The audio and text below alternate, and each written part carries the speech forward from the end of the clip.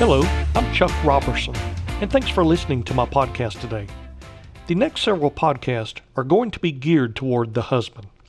My friend David Summerdorf has a series of lessons on the home, and the one we're going to focus on is his lesson on husband's love. So if you're a husband or one day hope to be a husband, let me encourage you to listen to the next several podcasts. I believe they can really help you be the husband God wants you to be. So here's part 1 of Husband's Love.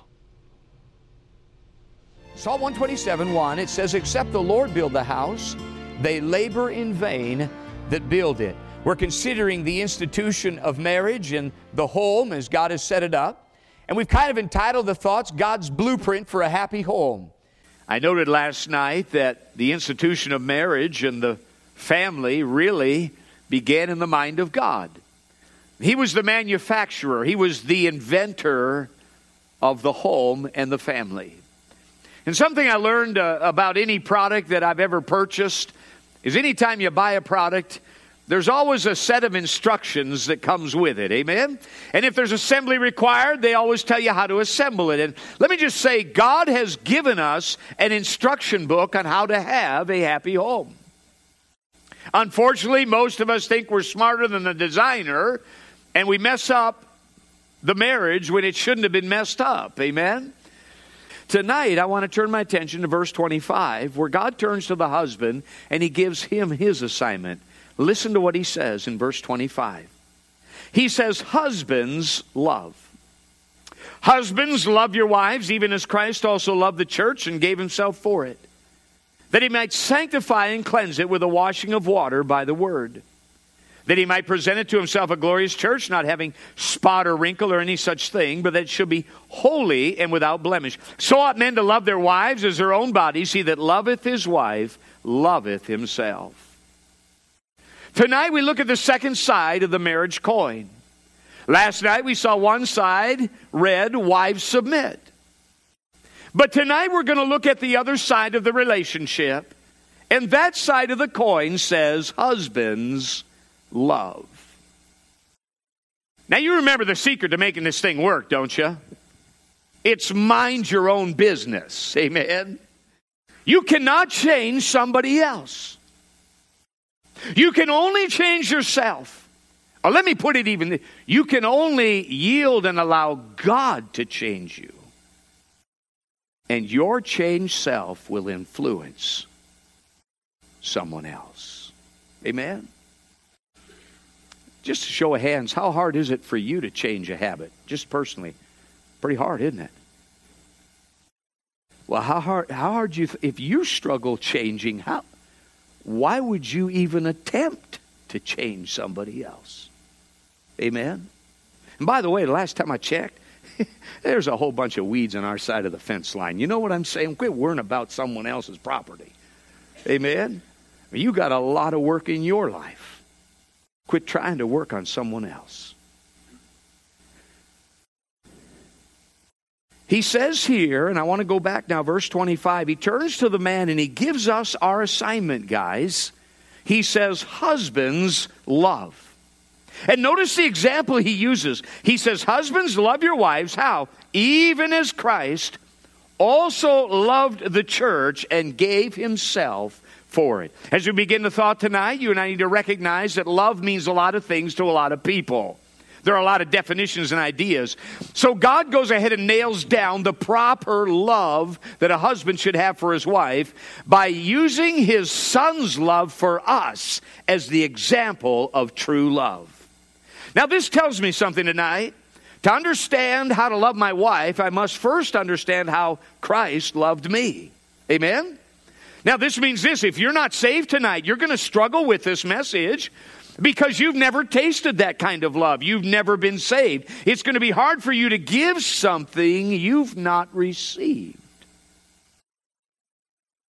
But if we can understand Christ's love for us tonight, if we can somehow describe that, we then have described and begun to understand the kind of love a husband is to have for his wife. So, I chose 4 words, 4 adverbs to describe Christ's love for you and me. And in describing that, it begins to describe the kind of love husbands were to have for our wives.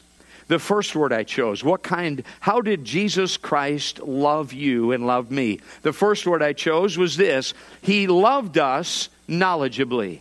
He loved us knowledgeably. Personalize it. He loved you knowledgeably, and He loved me knowledgeably. You say, what are you saying? I'm saying this: He was not indifferent. He was not aloof. He studied you. He began to study you. He got interested in you. He began to scrutinize you to find your faults, to find your weaknesses, to find your deficiencies, to find your flaws, to find your vulnerabilities, not to exploit them, but to fulfill them. Not as a reason to reject you, but as a reason to redeem you. He took knowledge and became interested in you. This is what makes Christianity so different than every other religion. Every other religion says you got to go and claw your way to get to God. Christianity says God came down and met with us. Scripture makes it clear He came to seek. There's that looking, that searching, that seek and to save that which was lost. And the songwriter said, He looked beyond my fault and saw my need. Probably the greatest portion of Scripture, if you go back to Ezekiel chapter 16, that I've found that can come close to describing who you and I were. When God found you, what did He find? When Jesus Christ came to seek and to save you, what was the condition of your soul? Who were you? This is probably one of the greatest portions of Scripture. God is describing Jerusalem here. And notice in verse 4 of Ezekiel 16, He says, And as for thy nativity, in the day thou wast born, thy navel was not cut. Neither wast thou washed in water to supple thee. Thou wast not salted at all, nor swaddled at all. Look at verse 5. None eye pitied thee to do any of these unto thee. To have compassion upon me, that thou wast cast out into the open field to the loathing of thy person in the day that thou wast born. And when I passed by thee and saw thee polluted in thine own blood, I said unto thee when thou wast in thy blood, Live. Yea, I said unto thee when thou wast in thy blood, Live. Well, the picture is a very clear one here. We see an unwanted child. It's still in the meconium and the afterbirth. It's still covered in blood. And it's unwanted. It's been cast aside to die. The picture here is people come along and they see this unwanted, unlovely, unclean thing.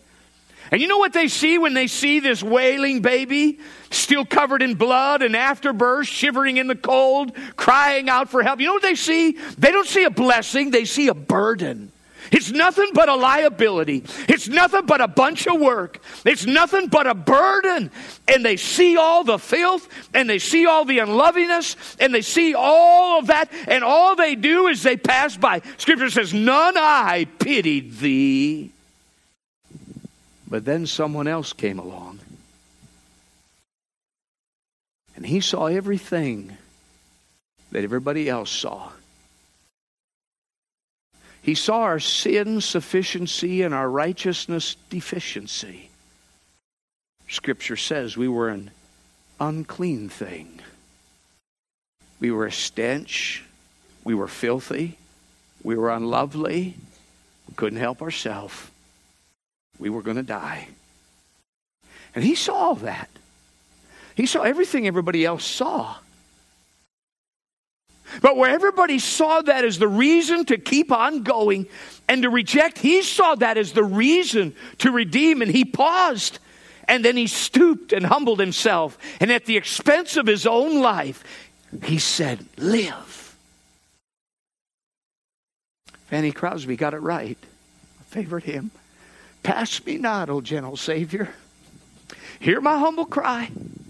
While on others thou art calling, don't pass me by. I couldn't get to him. He had to come to me. I didn't see him. He saw me. And he saw all the filth, and he said, that's why I came. You're the reason I came right there. And let me tell you something. The day that merger took place, that you became a child of this king, you became a joint heir. The day that merger took place, you can always tell when two companies merge which company was weak and which company was strong.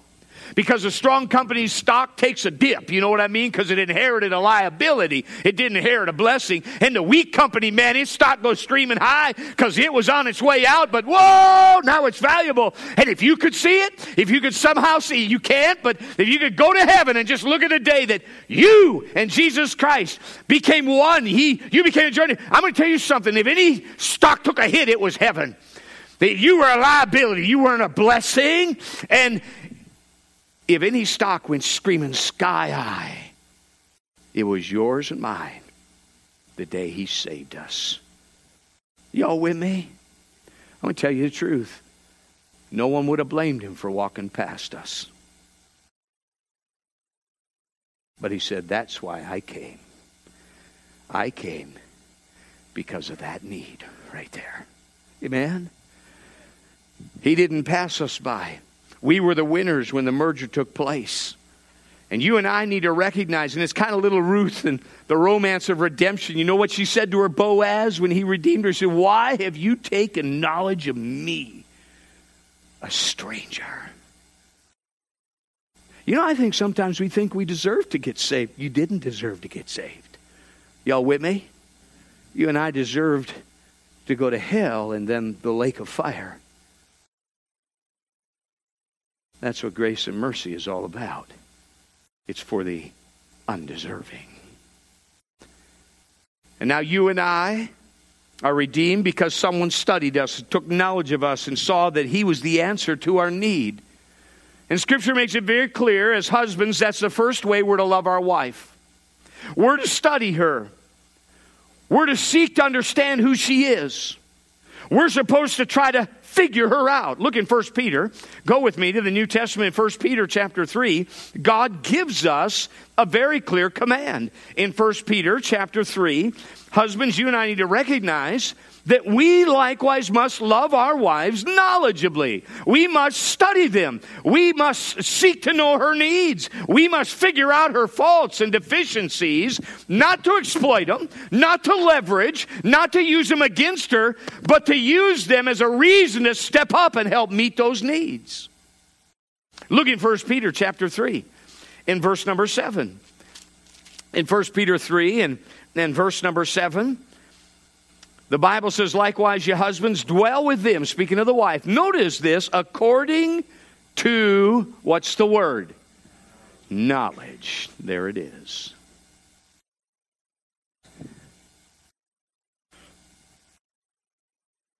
And notice one piece of knowledge he gives in verse 7. Giving honor unto the wife as unto the weaker vessel. That's not speaking of character or value. It's just speaking about how God made her. Amen?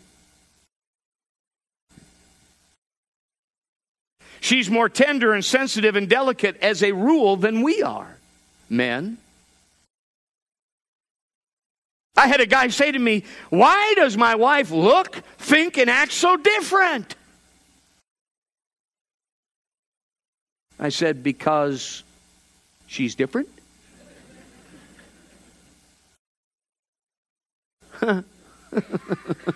They're just a different creature. Generally speaking, they're very different from men. Amen? I recently had somebody send this to me, and I thought it was pretty good. It was entitled Understanding Gender Differences. A Spanish teacher was explaining to her class that in Spanish, unlike English, nouns are designated as either masculine or feminine. House, for instance, is feminine. La casa. Pencil, however, is masculine. El lápiz. A student asked, excuse me, what gender is computer? Oh, instead of giving the answer, the teacher split the class into two groups, male and female, and asked them to decide for themselves whether computer should be a masculine or a feminine noun. Each group was asked to give 4 reasons for its recommendation. The men's group decided that a computer should definitely be of the feminine gender, la computadora. Because, number 1, no one but their creator understands their internal logic. Number 2, the native language they use to communicate with other computers is incomprehensible to everyone else. Number 3, even the smallest mistakes are stored in long-term memory for possible later retrieval. And number 4, as soon as you make a commitment to one, you find yourself spending half your paycheck on accessories for it. The women's group could only come up with 3 reasons. But they concluded that computers should be masculine, el computador. Because, number 1, they have a lot of data but still can't think for themselves.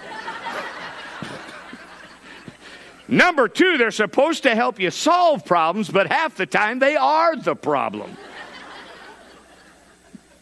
And number 3, as soon as you commit to one, you realize if you'd waited a little longer, you could have gotten a better model. They're different, guys. They're different. And people say, but I don't like that. You should be glad she's different, sir. Because how would you like to be married to you? Amen? They process differently. As a rule, they operate differently. They're more relationship-oriented, not always goal-oriented. There's exceptions, but I'm just giving you a general makeup of how God created male and female in this universe. And so tonight, I want to ask men, do you know the needs of your wife? Have you studied her to try to figure her out? And then seek to meet those needs? First of all, her physical needs. She's different than we are. She's uniquely different, and you need to notice those differences and operate accordingly. Number 2, she has emotional needs. Your wife, as a general rule, has emotional needs. Let me give you a few of them that I've found my wife has. Number 1, she desires security. As a rule, most wives desire security, and their security is their man. Can I just shoot straight? I don't understand this young generation of men today. I grew up in a generation, I don't care if you work 3 jobs, you took care of the family. But we got a lot of men today just want to be boys, playing video games. They don't want to marry a wife and be responsible. They want someone to mother them. And if that's you, you're a sick individual. I'm telling you the truth. I'm shooting straight. There was a day, I'm telling you, men would never accept a welfare check. They'd work 3 jobs rather than take some handout. They had this sense of responsibility. When they said, I do, they were the provider. And guy, let me just tell you, sir, if you're here tonight, you're just a bum. I'm just going to tell you this. There is nothing romantic about a candlelight dinner because your electric got cut off because you didn't pay the bill.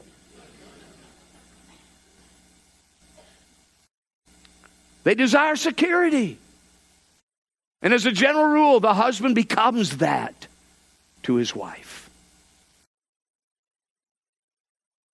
Number 2, most women have an endless capacity for love and affection. Pastor, you've counseled counselors' marriages, and I've done the same too. And you know what I've never heard in the counseling session? I've never heard a woman say to me, in my 30-some years of being saved, is we're talking to husband and wife. She's never looked at me and says, you know what his problem is?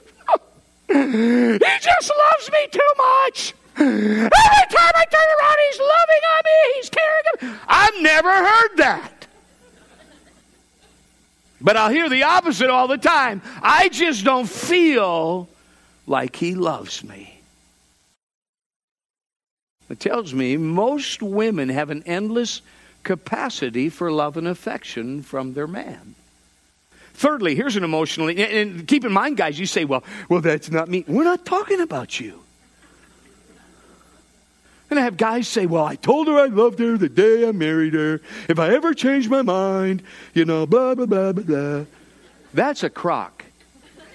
I'm going to tell you why. Because when we men got married, we had one thing on our mind. And honeymoon night wasn't enough. Okay? There's needs.